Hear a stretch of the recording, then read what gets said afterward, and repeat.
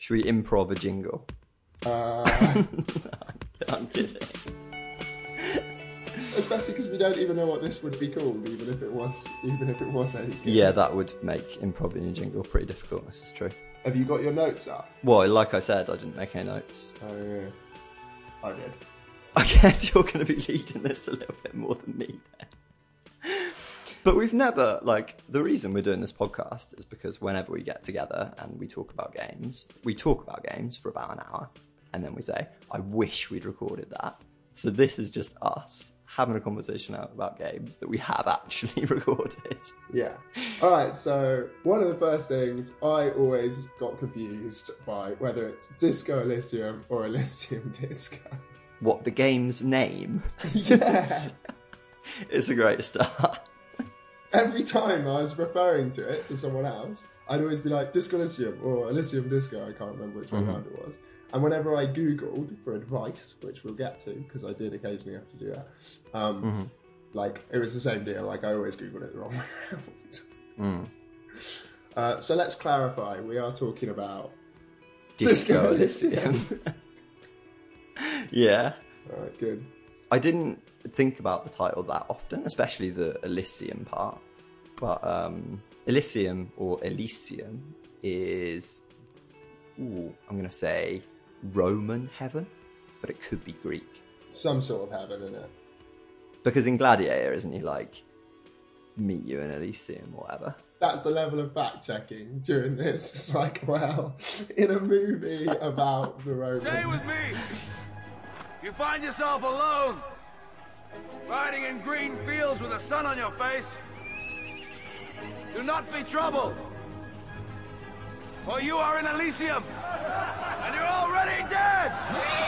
Yeah, it's paradise / heaven of some description, isn't it? Paradise, it is paradise. And then Disco Heaven, obviously, you've got a bit of contrasting concepts there, which is part of the whole deal with the game, right? Yeah, and I feel like this is one of the core things behind it, which I didn't fully grasp, to be honest, is how they're using the word disco. When I read disco, I immediately just thought of dance, basically. That kind of sort of 70s upbeat vibe. But there's nothing really about the game that kind of fits with that at all. No. So, and also a lot of the dialogue options during the chat give you the option to say something like, oh, I wouldn't do that because that wouldn't be disco. And then I was like, well, that sounds funny, but I'm not really sure what it means. Yeah. Well, my first thought always, as usual, went to The Simpsons and Disco Stew and everything he represented. Disco Stew got hooked on the white stuff back in the 70s.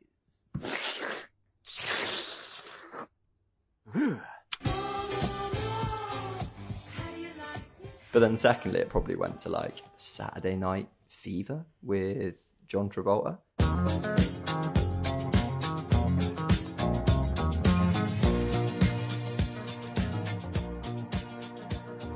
All of the vibe of that film. So while a disco is going to a disco, I think it's also all of the paraphernalia and dress up and stuff, which goes along with it. Yeah. Maybe it was just a subword for cool. All things cool were also disco. Yeah, I think maybe it does. It certainly leans towards that direction. Obviously, when it kicks off, you've got the vibe that he's just been doing karaoke and all that sort of thing. Well, actually, do you want to just give a summary of what you would say the plot is? Well, it's a murder mystery role-playing game, which is heavily text-based, based on branching dialogue trees.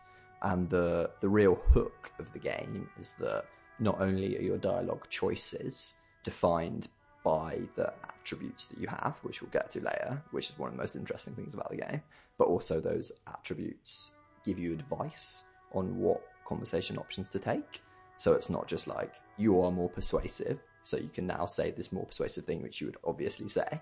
It's your logic is suggesting that you take this answer, but you could still choose a different answer. And also your logic might be wrong. They kind of interact with each other as well, right? There are times when your logic will say, oh, you should definitely do this one. And then some other that I can't think of will counter and be totally you shouldn't pick that one. That's a really bad shout. Yeah. Yeah.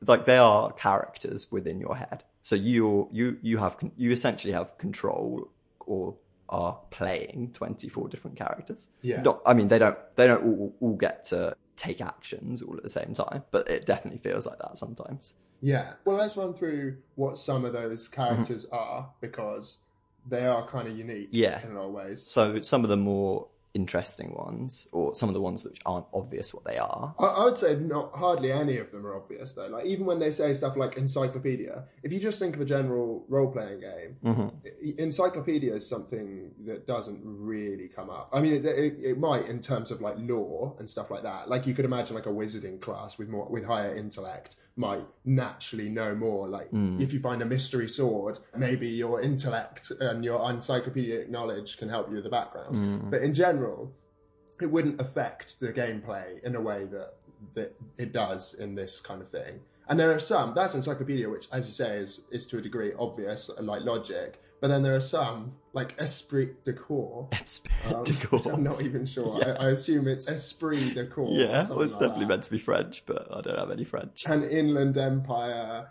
savoir-faire. Yeah, I still don't know what that is. Yeah, and Shivers. Yeah, Shivers. I can't wait to go back through. This is, too soon to present this, but I can't wait to go back through and play the game with different stats. But yeah, like esprit de corps. Is that how we're saying it? It's basically your police stats. How much of a cop are you? Like how much do you identify as being a cop, and therefore know the kinds of things which cops know.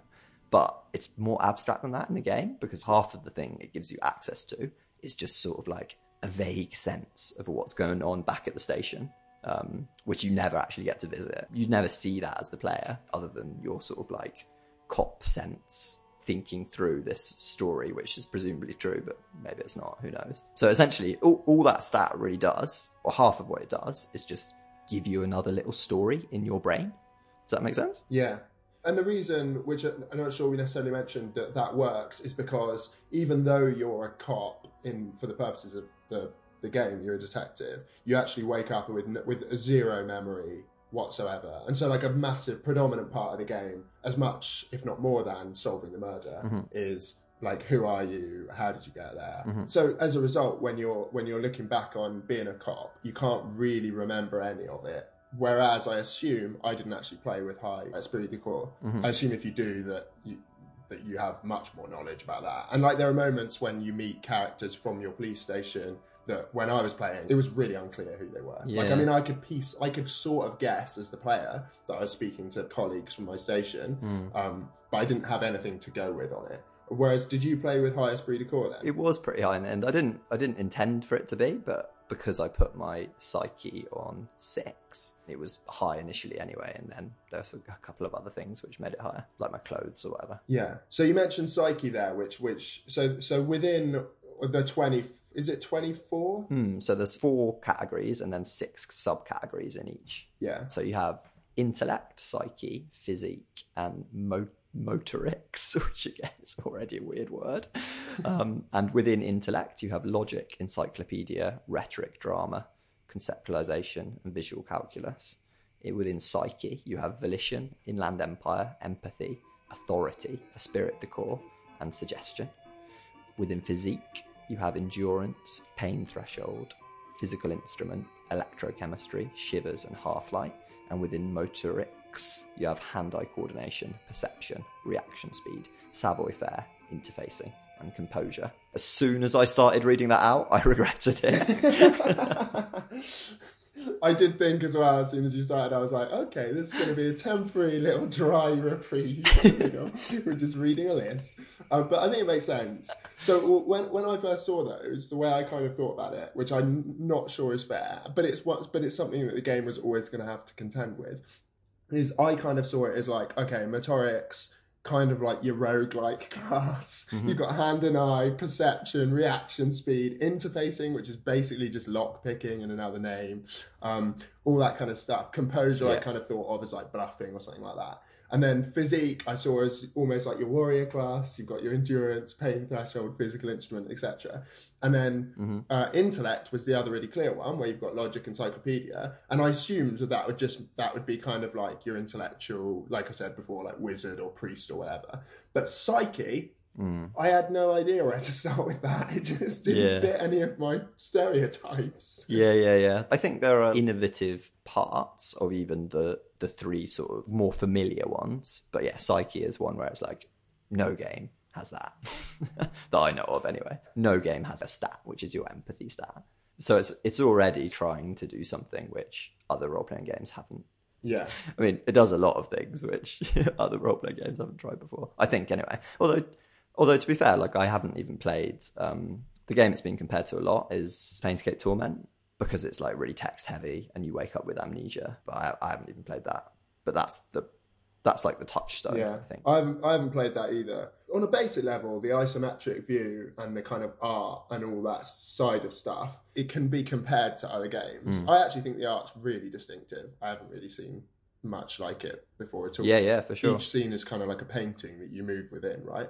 So, like, even though there are comparisons to other games in the style and the text and the, how, like, as you said at the beginning, it's very text-based, and so the options are all numbered and all that kind of stuff. That's kind of where the similarities end, I would say. Yeah, for me anyway. I found it, like, problematic almost how text-based it was. Go on. Because on the one hand, I absolutely loved it. It's like I'm reading a novel and I'm totally steeped in the characters and I'm constantly wanting to know what's happening next. And so on the one hand, it was like you were in the middle of this incredible lore and there was so much going on, so many characters, and each character had their own backstory, which also was really deep. But every time you met a character and had even what you were expecting to be a short piece of dialogue, often that could evolve into you were chatting with them for sort of like half an hour or something. Yeah, and you could literally have a half-hour-long conversation with a non-player control character. Yeah, in the game. And you were reading it so much, like, because it was so much text, you were basically just reading,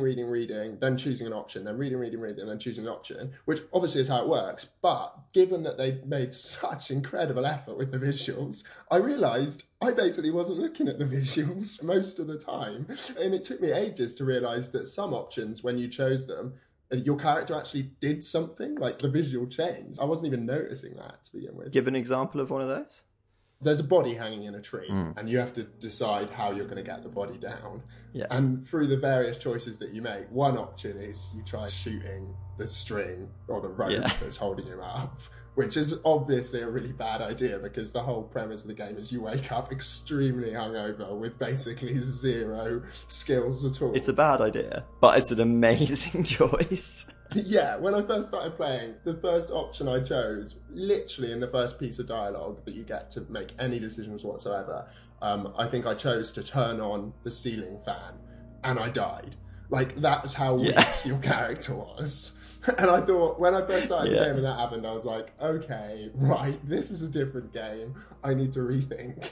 I feel like that ceiling fan choice really sets the attitude that you have towards the game from that point. Yeah. It basically shows you that your decisions within the dialogue trees in the text adventure matter for the game itself. Like, they're not something to be taken lightly. Like, it's the first role-playing game I've played pretty much where I've been given a list of dialogue options and I haven't just, like, methodically gone through every single option because I was generally, like, worried about the consequences. Yeah. At the very least, I would be quite careful as to the order that I said things in, just to make sure that I kept my options open, which usually you don't have to think too deeply about those things unless you're, like, really role-playing on yourself. There are some quite good meta jokes within the game about that, aren't there? Like, some of the times you'll be in a conversation with a character and the character will say something like, oh, what kind of person are you? You know, are you, like, excited and adventurous or whatever? Or do you just always choose option 4? Which is like, basically that, never mind, I'm not interested. It's like, you're the boring one. Yeah. And I quite like that sort of self-awareness that the game shows at times. And similarly with the attributes that we talked about earlier, when they chime in and give you advice about which option to take, sometimes they make it really clear. So your rhetoric will be like, you should definitely choose the first option. And it's like, that's not the way a brain would think, but okay. And then other times they'll say, oh, we need to play it cool here, because if you show your hand too quickly, then they might not do it. And then it's like, well, what does that mean? Like, that doesn't help me choose my option. I've still got to, like, figure out which of these options relates to that advice. But that was really fun. Yeah, like composure might say, like, hold your nerve, be clear about what you want. And then something else will be like, let them feel like they got the upper hand. And then like maybe a third characteristic will step in and be like, put your foot down, show them what you mean. And you're like, right, you're all giving me conflicting ideas here. And whenever I was presented with that kind of confusion, I basically went with the one that I knew I'd skilled up the most. Yeah. Which I'm not sure if is a good approach or not. Yeah, same. So I was playing with a character with high psyche stats, so I did have high empathy and high suggestion. I did generally play quite an empathic cop, just because I thought, well, that's what I start with, so that's what I'll carry on with. The other thing is, though, did you feel like you always wanted to hear all the options? Yeah. When I was presented with a list of options, partly I was always choosing something where I knew that it would keep going, like the conversation would keep going, and that like I would still be able to choose other options. Like if there was ever an option in the dialogue that I thought might shut down the conversation, it would always be like the last one I was going to choose. Usually, for sure. Which is quite, I feel like that's quite a gamey attitude to have, and I almost stopped doing that about halfway through the game, partly because I was like, this game is really long, I want to enjoy it, but I also want to get to the end of it. We should talk about that, actually. Go on. We should talk about that, because as soon as I started, I realised I hadn't really left one room, and I'd been there for about 45 minutes to an hour, and I thought, okay, this is actually quite an ambitious project. I've been like half an hour in just one piece of dialogue, and I was thinking, this is going to be a massive time investment.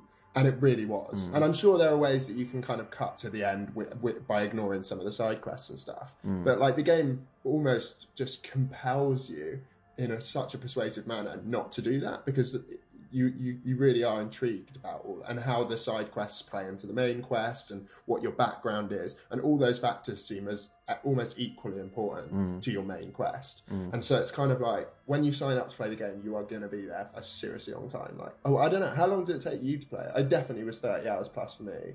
Yeah, just under, I think 29 hours. It's what you'd expect for an RPG, but it's also a very long time.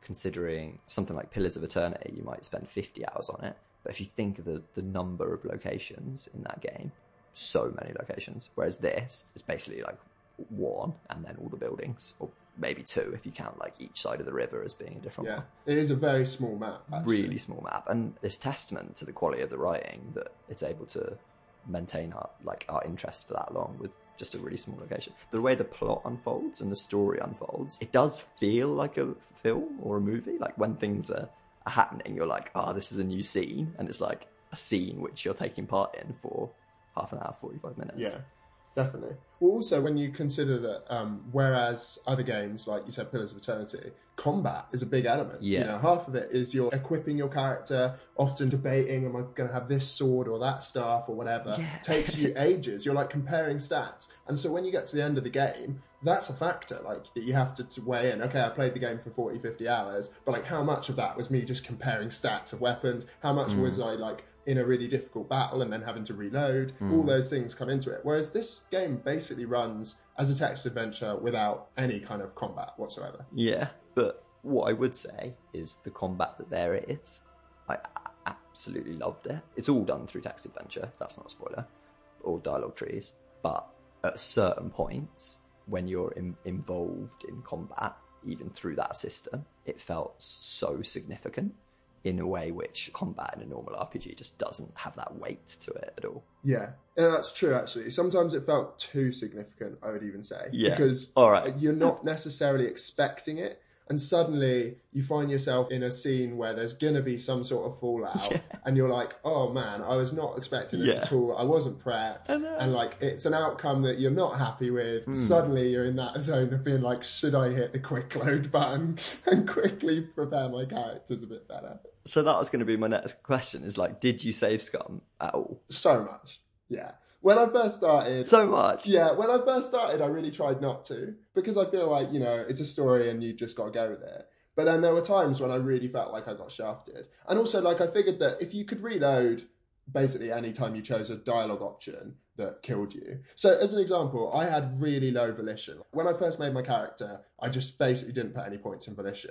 And volition in the game, because you're already in a state, it's quite clear that you've experienced some sort of bad trauma that has left you in this state of taking loads of drink and drugs. Yeah. And consequently, you've got a hangover. And so like you're already in this very fragile, vulnerable state. And volition is basically like, have you got the willpower to keep going? It's literally your mental health. Yeah, exactly, yeah. For instance, I think one of the first times I died, it was because, not the first time, but one of the first times I died was because I was embarrassed by something. Like I asked a question and they answered and I was like, oh, I'm so embarrassed. And then the screen starts going dark and I was like, what? I haven't even got any other options. I wasn't expecting that. You died from it. Yeah, exactly. Well, you're not technically dying, but it's like he resigns from the police force or something like that. Yeah. Oh, yeah. It's endgame. Yeah, state. exactly. That's and so really then funny, obviously though. you have to reload, and if you weren't quick saving regularly, that could be ages ago. And as we already discussed extensively, Yeah. like, the dialogue trees are really long, so you don't want to have to sit through them repeatedly, especially if you're just basically going to choose the same dialogue that you already did. So like I did make it a habit to sort of spam save once I realised that I was at risk permanently. And then, I got to say, there were times when, especially another factor why I did, what did you call it? Scum saving? Save scum. You've never heard that term before. Yeah, I have, but I can never remember it.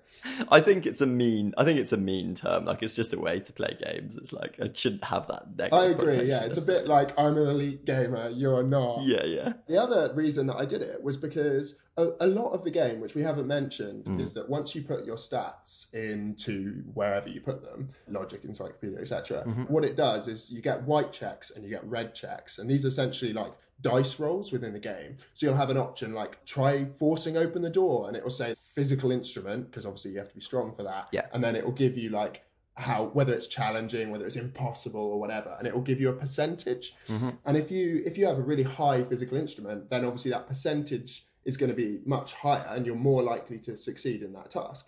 Now, I don't know if I'm just an unlucky person, but the number of times that I had a percentage that was, I'm going to say 70% plus, like some of the rolls were literally in the 90% probability in my favour. I had that as well. And you do it and it would fail and you're thinking, I've already put so many points into this attribute, and the only way you can unlock, and you can't always do this, if it's a red check you can't retry it, but if it's a white check you can kind of get the opportunity to do it again by sort of levelling up. Pump another point in. Exactly, pumping another point in.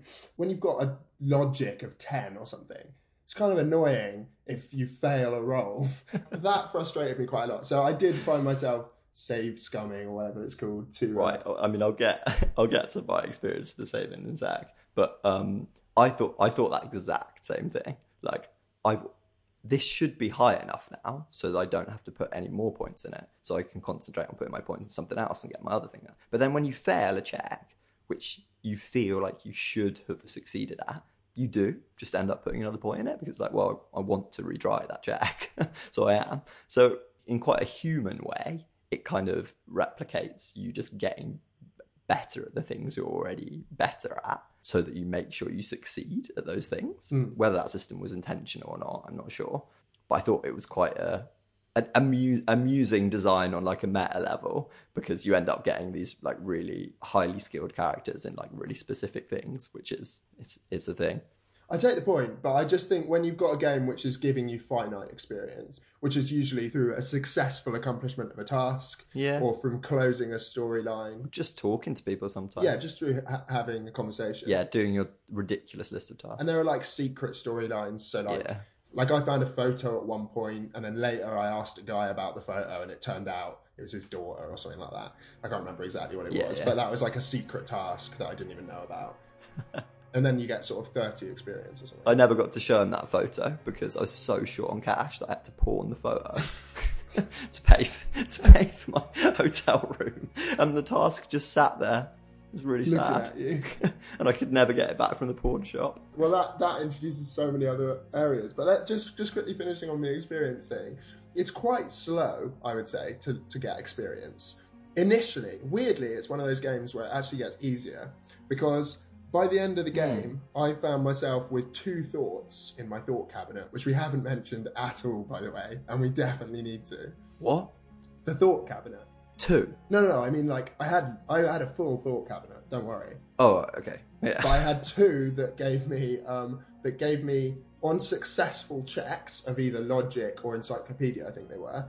I would get plus 10 experience and 2 gold. Nice. If I'd have found those earlier in the game, then I obviously could have introduced them earlier in the game and leveled up a bit faster. That's good. My equivalent one, which I did actually get very early on, as you might expect, was experience points for choosing left-wing dialogue. Yeah, I got that as well. Wasn't it like plus 4 XP every time you chose a Marxist option? Yeah. But I think it actually added up to quite a lot throughout the game. And I was like, bargain. Those are the choices I'm choosing anyway. Yeah, classic. Well, let's mention the politics of the game. All right. Because there's this whole backstory that I actually think they're asking a little bit much of you when you first start playing, I think. Like, the volume of information they give you, they kind of give you a really extensive history of rich characters and kind of conflicts that had happened and revolutions, how that had changed the city, museums and famous artists. And there's this kind of whole parallel culture and history that they kind of dump on you. And you've sort of just got to navigate your way through. I actually slightly disagree with that. Like, I definitely didn't feel dumped on.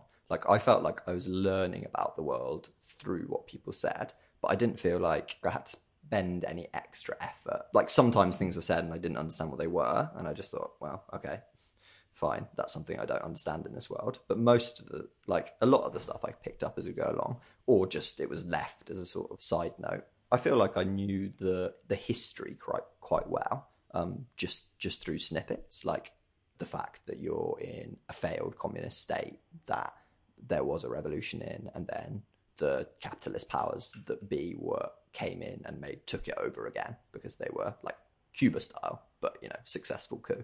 I guess I could relate it to like Cuba, like familiar real world things, which maybe helped. I don't know. I wouldn't claim to have completely cottoned on to the entire history of this world at all, but I didn't feel like I needed to. It created a vibe of a place, which I thought worked really well. And I didn't mind about not knowing every little detail. And the game didn't mind about me not knowing every little detail either, which was cool. I mean, some role-playing games do it more successfully than others, but at least I didn't feel like I was reading like loads of text where every third word was like a word I didn't know, and so I didn't understand what had been said. Generally, the things which people said, I understood what was going on, and then maybe occasionally they'd be dropping in something which didn't make sense, but that was kind of fine because the rest of it was plain English. Yeah. Or just well written speech. Yeah, no, you're definitely right about that. It was more just like it was a huge volume of text, a huge volume of names and dates and kind of very specific details. And I wasn't totally sure whether that was necessary entirely. Although I take your point that it kind of sketched a parallel universe that you were a part of, and it kind of helped you fill that in and give you a sense of place and that kind of stuff. I think that's true. Then in terms of choosing left-wing dialogue options and that kind of thing, because part of the game is this storyline where you're kind of choosing whether you help out a union who are like on strike and are trying to get more money for the workers and all this kind of stuff, or whether you help out the strike breakers, right?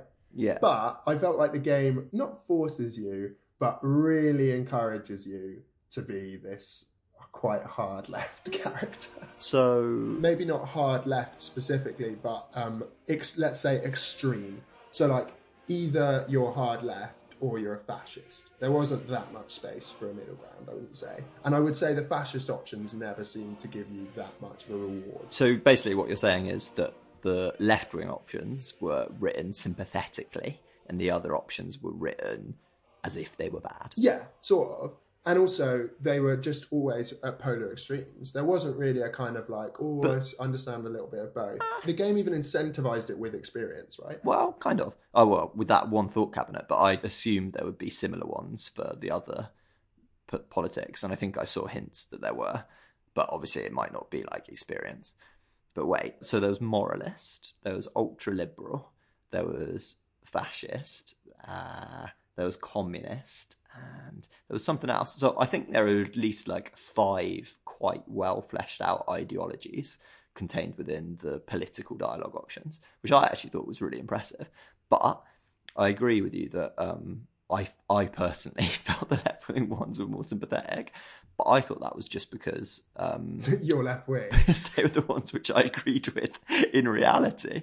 Yeah, basically. But I did often find myself being sympathetic with the moralist position, but that is because I am a little bit of a moral relativist. Like, I don't think that's a good thing, but like whether I like it or not, I do sympathise with that position. So whenever I saw the moralist argument come up, I thought, oh, a little part of me wants to click that. Like, well, I guess it's the same for everyone. Or like, Yeah. who am I to judge? That sort of attitude. Do you usually play games through then as like, oh, I'm going to play them kind of as an extension of my actual character? No, I usually do the complete opposite. This hasn't been always the case, but I'd say for the last 5 or 6 years, every time I played a role-playing game, I've tried to be really horrible, evil, basically. Yeah. I play as chaotic evil. Yeah. That's what I roleplay as, just because I think it's like an interesting experiment. Yeah. To see where the game Well, goes. so I sort of did that in this game. No, the way it was written to me, maybe you're right, maybe it's just because those are our sensibilities, but the way I felt it was written encouraged me to pick left-wing options most of the time, to a point that there was a certain phase where I was like, I'm actually going to make the conscious decision to be a fascist now. And so I started just being really racist and to all my characters, agreeing with a lot of the fascist ideologies. Wow. And it does give you a few thought cabinet thoughts, a few ideas that you can work with, but they never felt as strong, I didn't think. Like, I actually think I got them and then forgot them again, because they weren't that great, I don't think. And also they were kind of cliches. Like, it was like, oh, you're a fascist, so we'll give you +2 physical instrument or something like that, which I was like, do you know what I mean? I felt like the game designers shared their own ideology. Right. Okay, well, while we're on the politics side of things, one of the notes that I did make, because I noticed it straight away, and I just thought it was weird in the context of the game, is the treatment of gay characters and specifically the fact that they censor gay slurs, but no other slurs. So like throughout the entire thing, there's swearing, there's like really crass racism, etc. But every reference to faggot is blurred. Did you notice that? I did not notice that, but what? Really? Yeah. You think that word's faggot that's censored? What did you think it was? It's going to sound stupid now. For some reason, I thought it was fuck cunt. Because literally, the reason I thought it was fuck cunt, not that that's even a thing, it's because I thought, what could be so offensive? Strong language warning, definitely at the beginning. I basically thought, like, this is just a really offensive word or a slur, which is just like, they haven't censored anything, so they're just going to like use this word as a placeholder for so sensitive that we've got to bleep it out. You know, when like people putting bleeps in on purpose. Yeah. I kind of thought that's what was going on there. Fuck cunt. I don't know where that came from. But that wouldn't make sense, because they did use fuck in places and they did use cunt in places. How many letters is faggot? F-A-G-G-O-T. 6. Whereas my word was 8, and I'm sure I would have counted the letters, but to be honest, I trust your judgment on this one. Maybe I'm wrong, and maybe other people are wrong, but when I saw it, I was a bit confused, so I went and Googled it. Oh, okay. And there was like a big debate on Reddit about people being like, why are they censoring this? They're not censoring anything else, blah, blah, blah. Mm-hmm. And I don't know, maybe they did that and they didn't have a specific word in mind. They just wanted it to be like, this, whatever word he is saying is so offensive, blah, blah, blah. But usually it was in the context of like, there's a character called Kuno who is extremely foul-mouthed, basically deranged. Fuck does Kuno care? Yeah, exactly. Little From scouser. the beginning of the game.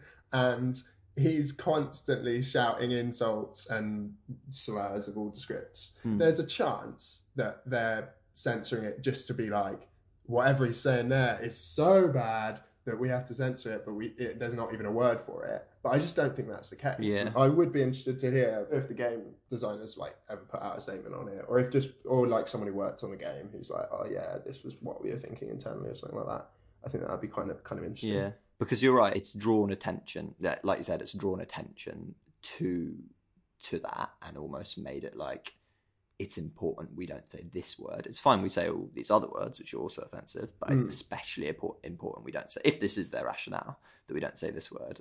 And there will be, I guess they will have like an artistic reason for doing that, and it might not be the one we think it is, and it probably not, given the game. Like, that wouldn't really align with the rest of the game, because generally it's pretty, like, it doesn't pull any punches. A lot of the plot lines and a lot of the stories are really graphic, and there was one story that a character tells that's so graphic that I felt like the game was literally giving you a content warning, like almost quite explicitly within the dialogue tree.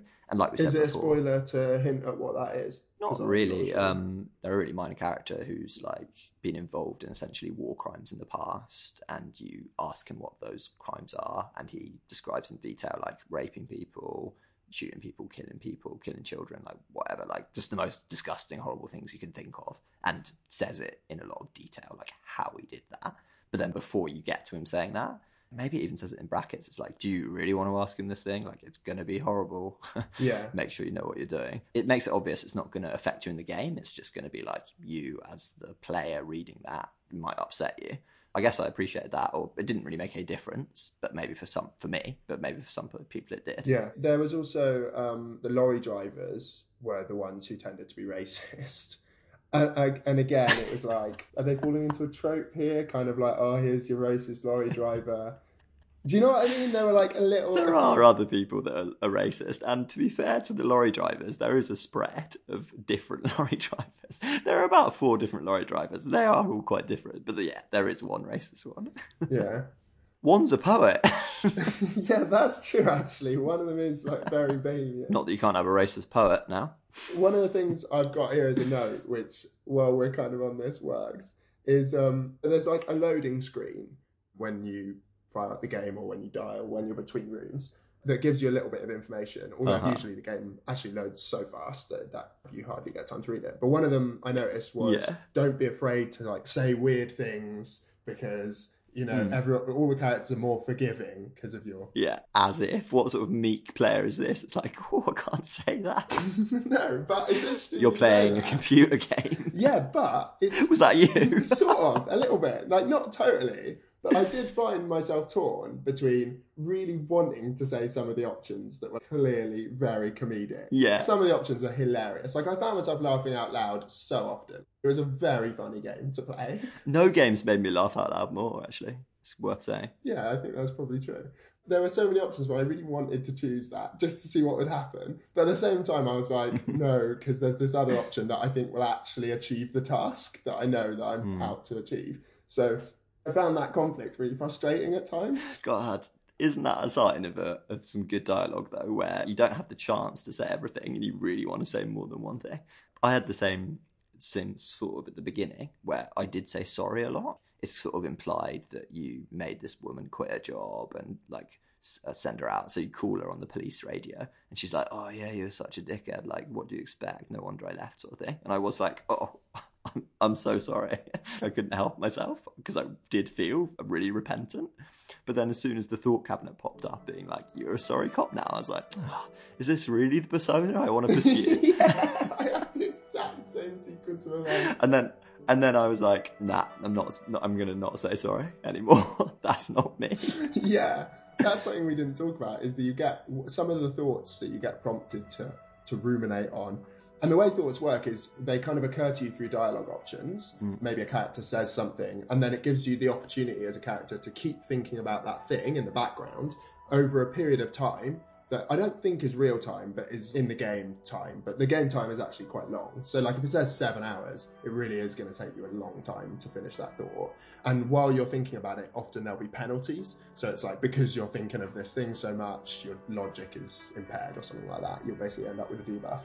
But then when you achieve the thought, you'll get a few perks, which we kind of referenced already. Yeah. So with that, when it says, are you sorry, cop? If you say, yeah, I'm sorry, cop, then you get to think about this being sorry, cop. And then when you eventually finish the thought, you get some perks from it. Yeah. And yeah, that's quite cool. I agree. I think it's amazing that it gives you this little pop-up and you're like, no, that's not who I want to be. And you can like reform your character in real time. Yeah. Yeah, definitely. Going back to the humour, I definitely did, as the game wore on, sort of just like relax into the game. Because There's a thing that we're taught with role-playing games, usually, which has a lot to do with the combat, but there's also other aspects to it, which is like, we have to optimize. Yeah. I still did it a little bit. I would put on the right clothes, which improved my stats on certain things before doing certain checks. But then the rest of the time, and I didn't always know when checks were going to come up, but the rest of the time, I did just wear the clothes, which I thought, these are the ones that suit me. Like, I didn't think about it at all. I tried to relax into the flow of just sort of like things happening in the game and not worrying too much about the consequences. Obviously, like, I wanted some things to go a certain way. But yeah, like you said, with the making the jokes, when I thought the joke was so funny that it would be rude not to say it, then I would always say it. Yeah.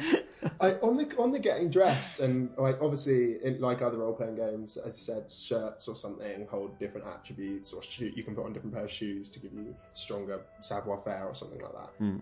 I thought that was obviously a useful game mechanic. Yeah. But what I would have thought would have been a lot easier would have been if you could have arrange them into uniforms or something like that, so that you could have been like, oh yeah, like I've now collected these things, this is my uniform that I'm going to wear when, you know, there's definitely other games that have done similar things where you basically put a load of items of clothing together and you can save that as a certain thing, and then it becomes like a one-click change between your uniforms. Yeah. Because I did feel like inventory management was not the best. I spent quite a lot of time in my inventory hovering over shirts, being like, which one had the +2 encyclopedia? But it's simply because that's not where it wanted you to be. It didn't want you to be in your inventory, ever, that game.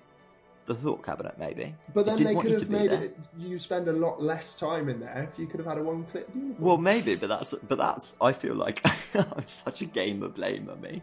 I feel like that's our fault for being misprogrammed as gamers into trying to optimize our stats so that we complete checks when, well, actually what we should be doing is enjoying the dialogue in the game for what happens. Like, we do a check, but if it doesn't work out, it doesn't work out.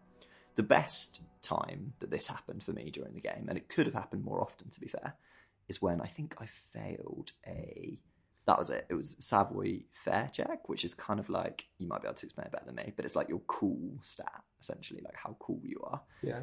So I think I had to do something with that, and then something with hand-eye coordination to just like catch something that had been thrown at me. I think it was some keys. Yeah, it was some keys. So, and I didn't catch the keys, and they like slumped to the floor, and then there's like a really fun description of how you like stumble and like hit yourself and like look really stupid in front of these kids. But then obviously you're a cop, so after that I had the option to be like, why did you throw the keys, blah blah blah, and then the kid could be like, oh sorry, how could I make it up to you, that was stupid of me. And then he ended up giving me 20 gold because he'd thrown the keys and I hadn't caught them. So I'd failed the check, but I got 20 gold, and I was like, sweet. Yeah, that is good. That's nice. When the fail state is as fun or more fun and interesting than the success state, if you're able to train your player to think that way, then they start not minding failing things, and they might think, maybe I want to fail that. That's the state you want to be. Yeah. I suppose, like, there was another moment when I think I somehow got some dice from someone, and it turned out they were lucky dice. Mm-hmm. But I didn't know that when I got the dice. Yeah. And I think that was a check-based thing as well. And I don't know how, because it's never clear how luck is affected in the game. Like, I wasn't sure if they were actually lucky dice, or just the description said, these are lucky dice. It's literally like a system of, so the dice is one of the ones where it's like a little bit strange and meta, like, all dice, it's a game, they're lucky, and you're rolling in the game on the thing, which is obviously not a thing you do in real life, but you have these dice in the game which are improving anyway. But I love that. I loved how many secret modifiers there were to all of the skill checks in the game. So, like, you might have not been able to do one, but then you go back later and it's suddenly +2, +2, +2 for all these other things that you found out, or maybe, like, the relationship you built with that character or whatever. Suddenly, like, however good your suggestion is, or however good your logic is, logic, really good example of this. Like, you can have crap logic, which I did for most of the game, but because I literally just found out so much stuff, I was able to modify my logic check. So it's like, even a dunce like me could persuade you because I've just got enough information. Yeah. There's quite a lot of meta humour while we're talking about jokes as well, that wasn't jokes in the game, but was jokes in a real world. So, for instance, there were 2 lines that in abstract meant nothing. In the game, they would have just been, if a character had said them, it would have been like, what the hell is he talking about? Like, at one of the points, there's a line where, because it's a British game, isn't it? It's like all the characters have like British accents and all that kind of stuff. Yeah, there's a lot of British or regional accent, but it's made by someone who's like from an Eastern European country, I think. Oh, really? I think it's written by Estonian, yeah, or something like that. Well, all of the characters are voiced by Brits, though, right? Yeah, yeah, for sure. Because there's one Some bit of them where, maybe have French accents, but yeah. where basically there was just a bit of dialogue where you got to choose the option, I don't like her, she looks like a lever. And that looks like a lever. Yeah, and it was just by itself. And it made me like crack up straight away because it was so out of, like, it had no context in the game whatsoever. And I just thought that was brilliant. There was a reference to the Moral Intern monkeys and keeping the conversation going on Channel 4 at one point, which, like, there isn't Channel 4 in the game. So the fact they're actually talking about Channel 4, they literally mean Channel 4, which is famous for its, like, basically being the left-wing channel. I quite like that. And there was another one where one of the characters is talking about, there'd been a rape or something, and they were like, oh no, I was just in the locker room or something like that. And that's just what people say. And then one of the other characters is like, I've been to plenty of locker rooms. They don't plan rapes in there, which was like such a clear reference to the whole Trump grab them by the pussy and then subsequent defense of, it's just locker room talk. Right, talk. Yeah, of course. I don't think you understood what was said. This was locker room talk. I didn't pick up on any of these. I love that. That is amazing. There were quite a few. Like, those were the ones I wrote down because they just like jumped out at me straight away. But I bet there were others that I didn't even pick up on. I quite like it when a game does that, when it's kind of like bridging two worlds, like the world you're in as the player, but also the world you're in as the character. Yeah. One thing we haven't talked about at all is Kim, your partner. Even though he's so good. Yeah, he is incredible. He's literally one of my favourite computer game characters. Because you start off, and bearing in mind you're an amnesia. The long-suffering Kim. Long-suffering Kim. You've woken up with amnesia, and like you don't even... I mean, you know what a police officer is, but you have no idea that you are one. And you've got this guy who's like like a very logical, straight up by the book sort of cop, or at least that's what you think. But then he ends up agreeing with your decisions in ways which you'd never expect him to. And I wondered if that was just the way I was playing, or whether his character is written so cleverly that he can somehow just get with whatever you as the player is doing. Because obviously that's like the perfect RPG companion, is someone that isn't one who's like, if they're good and you're evil, then they'll split up with you. It's, you can be whatever the game allows you to be, and the character will stay with you, but it will be believable that they stay with you. Yeah. I thought it did that so well, because I wasn't expecting it to at all. I was expecting Kim to be like, who the hell is this guy? Yeah. But then, is it a spoiler to say what happens with Kim at the end of the game? Not the specifics, but... Well, it depends, because when you get to the end of the game, there's a scene which is decisive. This was an example of what I was talking about earlier, where you don't necessarily really know it's coming. You kind of have a little bit of foreshadowing, but not the specifics. And this scene unfolds. It requires a ton of checks, and they're all red checks. And you can pass a load and fail a load, and your outcome will be different. And so this is a spoiler. Spoiler alert for everyone. So yeah, basically that happened, and I ended up being okay myself, but Kim got shot in the head. And I woke up the next day, Kuno was next to me and was my new partner, and Kim was out of the game. What? Yeah. You've blown my mind. And I was like, what the hell? I don't want Kuno. I hate him. He's an annoying little kid. I want Kim. So I did save scumming, or whatever you said, but fired it back up and played this time, like put a load of stats in the areas that I was confident I was going to need them. Did it again, got the exact same result. Not quite exact same, because a different number of the gang, of the Hardy gang, died. Yeah. And certain different characters died. But Kim still got shot.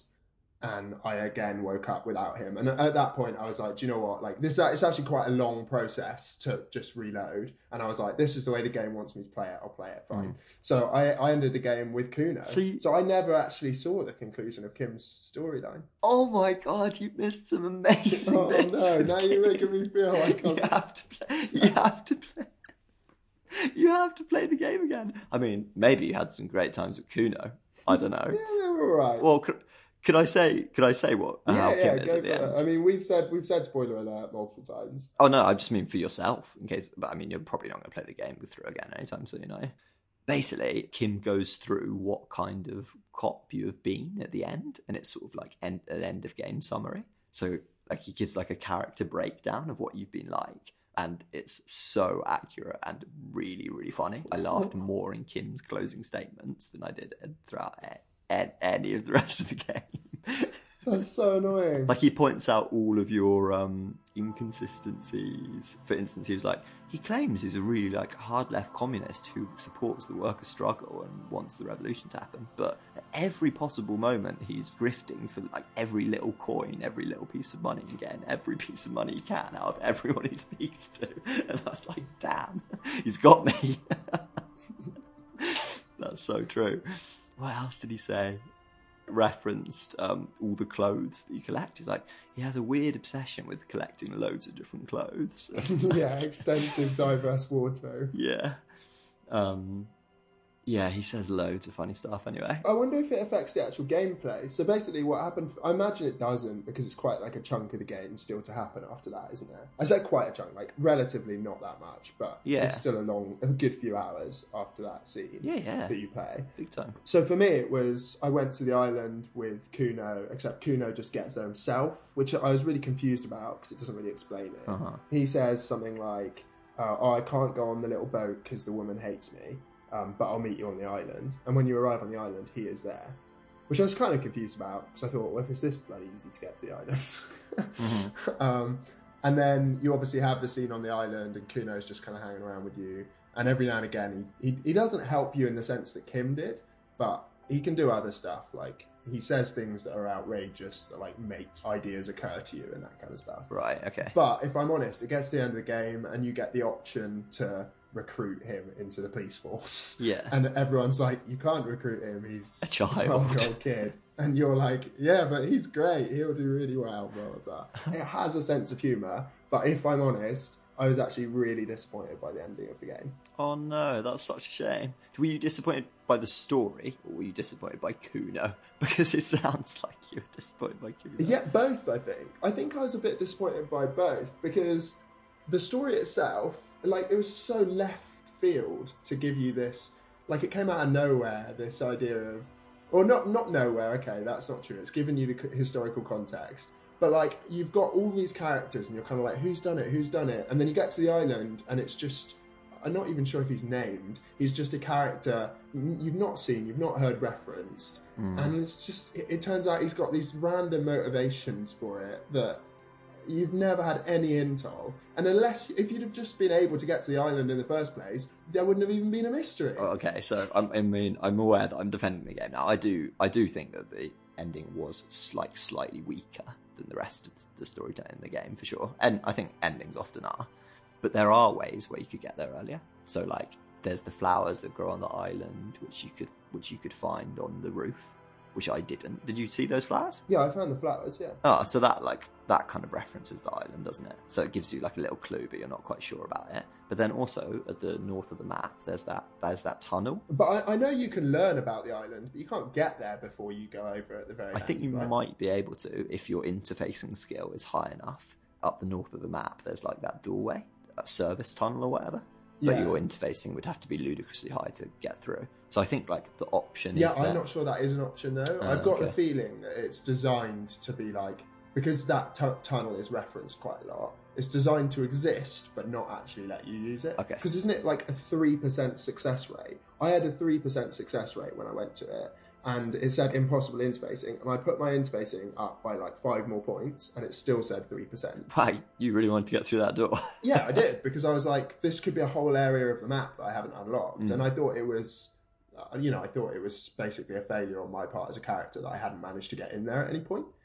So yeah, I did try and ramp that up. Failure as a detective. Yeah, and again, this is another area that I Googled afterwards. How do you do certain things, and like, were certain points affecting checks? And people were saying the game occasionally presents something to you as a probability. I don't know if this is true, this was just kind of consensus, anecdotal evidence, that the game presents things as a probability on occasion, that even when you do change your stats, remain the same probability.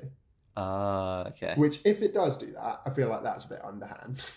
Well, yeah, definitely. If it does do that, then that's, it's not really being fair, is it? Yeah. I'd like to know if that's true, though, because I feel like if it turns out there is a bunker and there's stuff in there and there's all that kind of thing, well, that's a whole area of the game I never even saw. But then you want to be, like, I feel like at the point at which you've basically got a gun to your head and the guy's like, I'm going to shoot you unless you found the killer, and you can say it's Titus, it's Klaas, it's all these people, or I think it's someone else that I haven't found yet. Yeah. Which is the option I chose because it's the option I thought was true.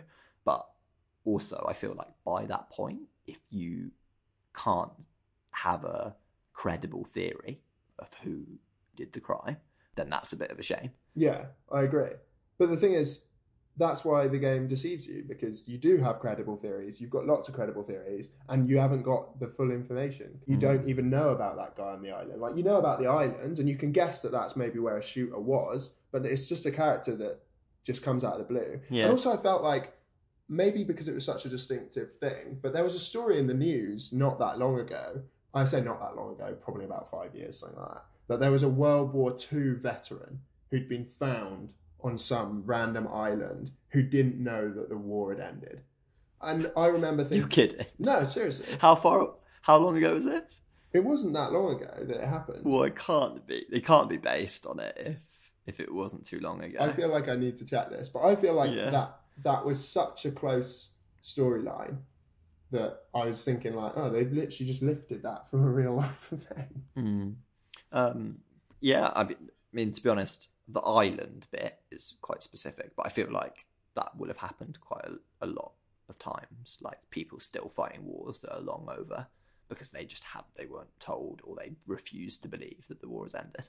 I'd say it's a little unfair to say it's completely out of the blue, because you didn't have Kim there. If you'd have had Kim at the end, maybe the character says this, I can't remember, because there's all those bunkers, like, old from the war, and you keep coming across them, and you keep, in the dialogue options to Kim, you can keep saying, but what about all the bunkers? Do you not think it has something to do with those? And Kim's like, don't be an idiot. It's got nothing to do with those. Like, quite often you're given options to, like, pose what seems ridiculous theory to Kim, but then actually turns out to be the real one. And then at the end, Kim's like, fair play. Yeah. You had it all along. Yeah. So it seems a little bit more satisfying in that context. But I guess... I'm still grieving over your dead Kim. I know, that I was too, but he wasn't actually dead. That's what's annoying. He's just not in the game. So, like, he survives and you're told he's in a hospital. So they don't kill him, even though he gets shot in the head, which I was like, if I'm not going to be able to play with him, he may as well be dead at this point. But yeah, they don't actually kill him. They just say he's in hospital, and you can go visit him, but obviously you've got to get to the end of the game first, and because the game ends, you never actually do get to go and visit him. The other thing, while we're on the end of the game, is that when you find out who the killer is, because that's been the main quest, and I know we've talked about side quests, but I feel like at that stage, I felt like that was a conclusion.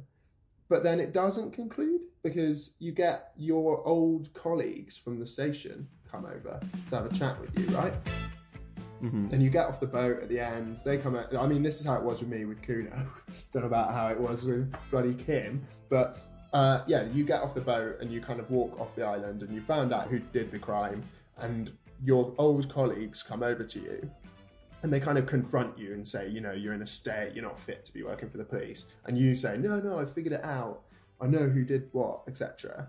And then that's where you try and persuade them that Kuno can join and sign up and be a detective and all that kind of stuff. But I just didn't really see the point in that. Those characters hadn't really been around the whole game. I hadn't even got their names of my colleagues, other than like a couple of first names. I didn't really care about them. They came out of nowhere, confronted me with a load of information that they could have confronted me at the beginning. And also, it gives you loads of white checks in the dialogue, but it's the end of the game. So you're kind of thinking like, well, why are you like giving me all these dialogue options when it's at the end of the game? They should be red checks. It's a shame that didn't quite hit for you, because for me, at that point, as the character, I can't remember, Harry, whatever his name is, I felt like, oh, these are my colleagues. They've seen me do this before. Like, this is something I do.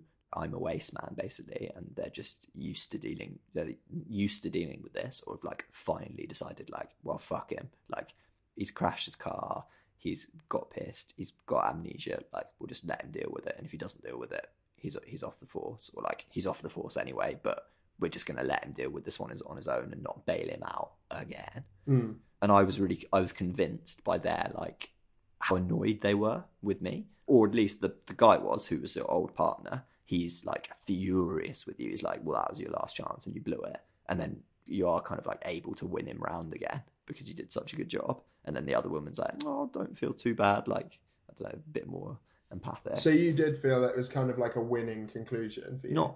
I mean, amnesia in a game is always cheesy, right? Yeah. But that is essentially what you might as well be doing when you're drawing up any RPG character from scratch. You're just creating like a blank canvas, aren't you, of a person that you've just put some stats on. So to be able to like try and give you choice at the same time as give you a character is a really hard balance, and I think it did it all right. It definitely does it well for the majority of the game. I think it was only at the end where I just thought it just felt unnecessary to bring them back. It wasn't like if it had happened earlier in the game, it would have been fine. It would have been another. But they strand. did. But like the main plot had finished. They were there. Yeah, they turn up in your hotel. Yeah. That's kind of unexplained though. They show up in your hotel and you can kind of talk to them, but they're a bit rude and dismissive to you, and then they're kind of irrelevant, and then they just show up again at the end of the game. It's kind of like I don't know why they're even in the game. I assumed that you probably could get a bit more out of them at that point if you had different stats or whatever. So yeah, but maybe not.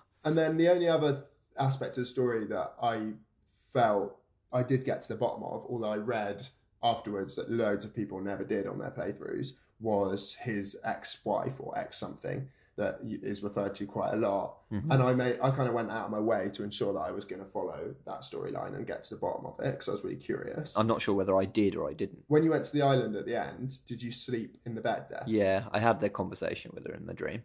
Okay, cool. So did you know who she was and like what had happened in your relationship and all that kind of stuff? Yeah. So yeah, I did get to the bottom of it, I guess, yeah. So I thought that was another area for me that I found frustrating because the entire game had given you this sense that you've got loads of options and depending on your choices, you can either win or lose, kind of, in a conversation. Like, so for instance, if your aim is to unlock a door, if you've got high enough points, you can win and you can get through the door, or you can get rebuffed and not get through the door.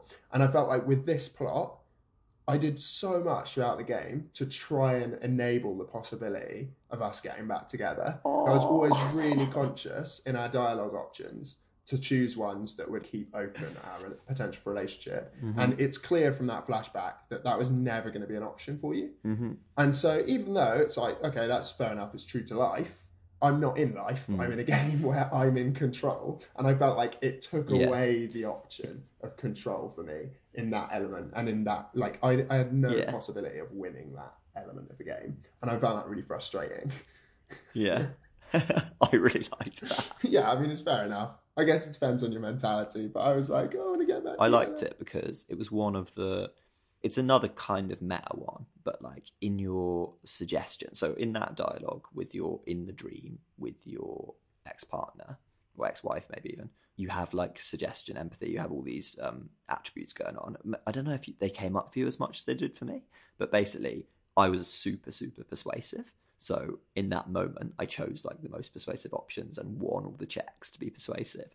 And it was a success. But then she still didn't take me back. And then you have your suggestion coming up being like, well, I guess you can't win them all. Or like, sometimes I can only get you so far, sort of thing. And I really like that because one of the most ridiculous things about RPG games is that it's totally focused on you, the player, as if the world is your oyster. You just have to have the right stats. Whereas that's not the world. Sometimes in a real world, there is no convincing someone. And so I like the fact that it played with that and played with your expectations as the player. Yeah, you're right, actually. I think you've made a persuasive argument. That's true. Good. That is true. Now you've explained it like that, I do think that's true. I like the fact that suggestion at the end is like, oh, well, can't win them all. That is quite like a good sense of humour, which, you know, is definitely one of the game's fortes. What did you think in terms of by the time you get to the end of the game and the map is, as we talked about, in theory quite small, but there is a lot of running around to be done because it sends you from one side of the map to the other side of the map to the other side of the map. Yeah. At one too stage, much. you're chatting with the Union boss, who is as far to the right of the map as you can go. So and then you're far chatting away. to the other person, and basically your dialogues with them essentially send you back to the other one. And I was getting really annoyed by that by the end of the game. I just thought, like, fast travel in a game like that isn't ideal because it's so small, it feels a bit forced. But they could have done something, you know, like they could have just, even if it had just been like run to the other side of the map and it takes up 2 hours of game time or something like that. I don't know. Yeah. I mean, they could easily have implemented that. Like, you can make time fast forward by reading a book, which I thought was quite cool. Like, if you did just have time to kill, you could just pick up a book and read it, and like a few hours would pass. I did use that as well, actually, for when I was ruminating on thoughts. Yeah, same. But yeah, for the actual running, particularly between the Union rep and that woman, and another couple of points as well, I just thought, this is completely dead time. Yeah. That adds nothing, because I've seen, like, sometimes it was cool because like certain things change it, but they probably could have done more of that. I mean, being a bit harsh, being quite critical of quite a small studio or whatever, but like when you did run from A to B and something had changed, or there's a new person there or whatever, then that's really cool. And like, I'm always happy to travel in games if there's new things for me to see. But if I've literally interacted with everything and it's just me clicking and watching a running animation, then like, nah.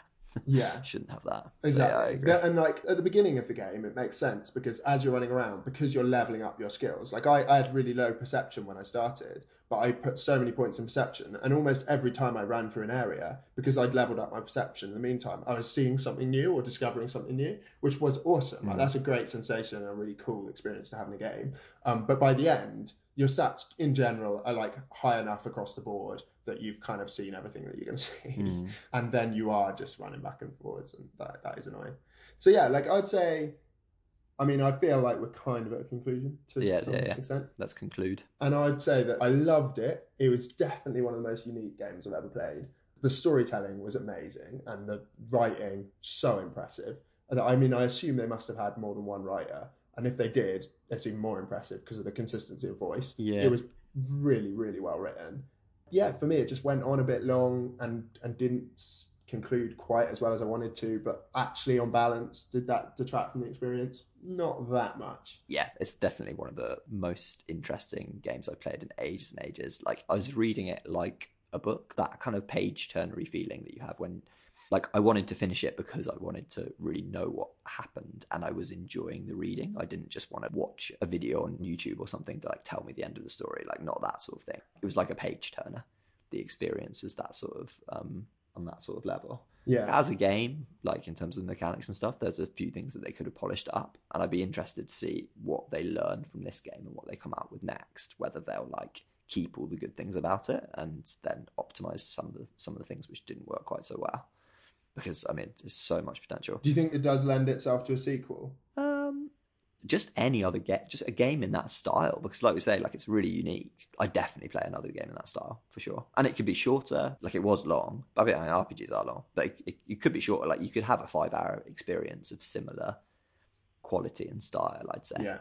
I feel like 5 hours might be a bit short, but I get what you're saying, yeah. Well, maybe like 5, 10, whatever. Because I guess you want there to be the big set piece moments in it. They definitely felt weighty for you having put in a bit of a time commitment and like shaped your character and got to know all of the other characters, for sure. One other thing I would say is that as I was playing it and when I finished it, my immediate thought was, man, I've been missing out on a genre of games for a while. Because it's been a really long time since I've played an RPG of that there was that text-based and that heavy text sort of adventure. And yeah, I was really loving it. And I felt like, in some ways, when I play other video games, I sometimes feel a little bit guilty because I feel like, in a way, it's only a step up from watching TV or something like that, depending on the game you're playing. And I think that's massively unfair to say about most games. But in general, I can feel a little bit guilty. Whereas with this, I really did feel like I may as well have just sat there for 3 hours and read a book, because the volume of text and the story and the characters is all the same. And, you know, I was definitely learning words, and like some of the sentence structures were, it wasn't kind of superficial in any way. It was a solid experience. Yeah. It was a really, really worthwhile experience. You can't say that for all games, I don't think. Agreed. It's the sign of a good one for sure. Cool. How do we end? Great chatting with you. Ready to do that improv jingle? Here we go.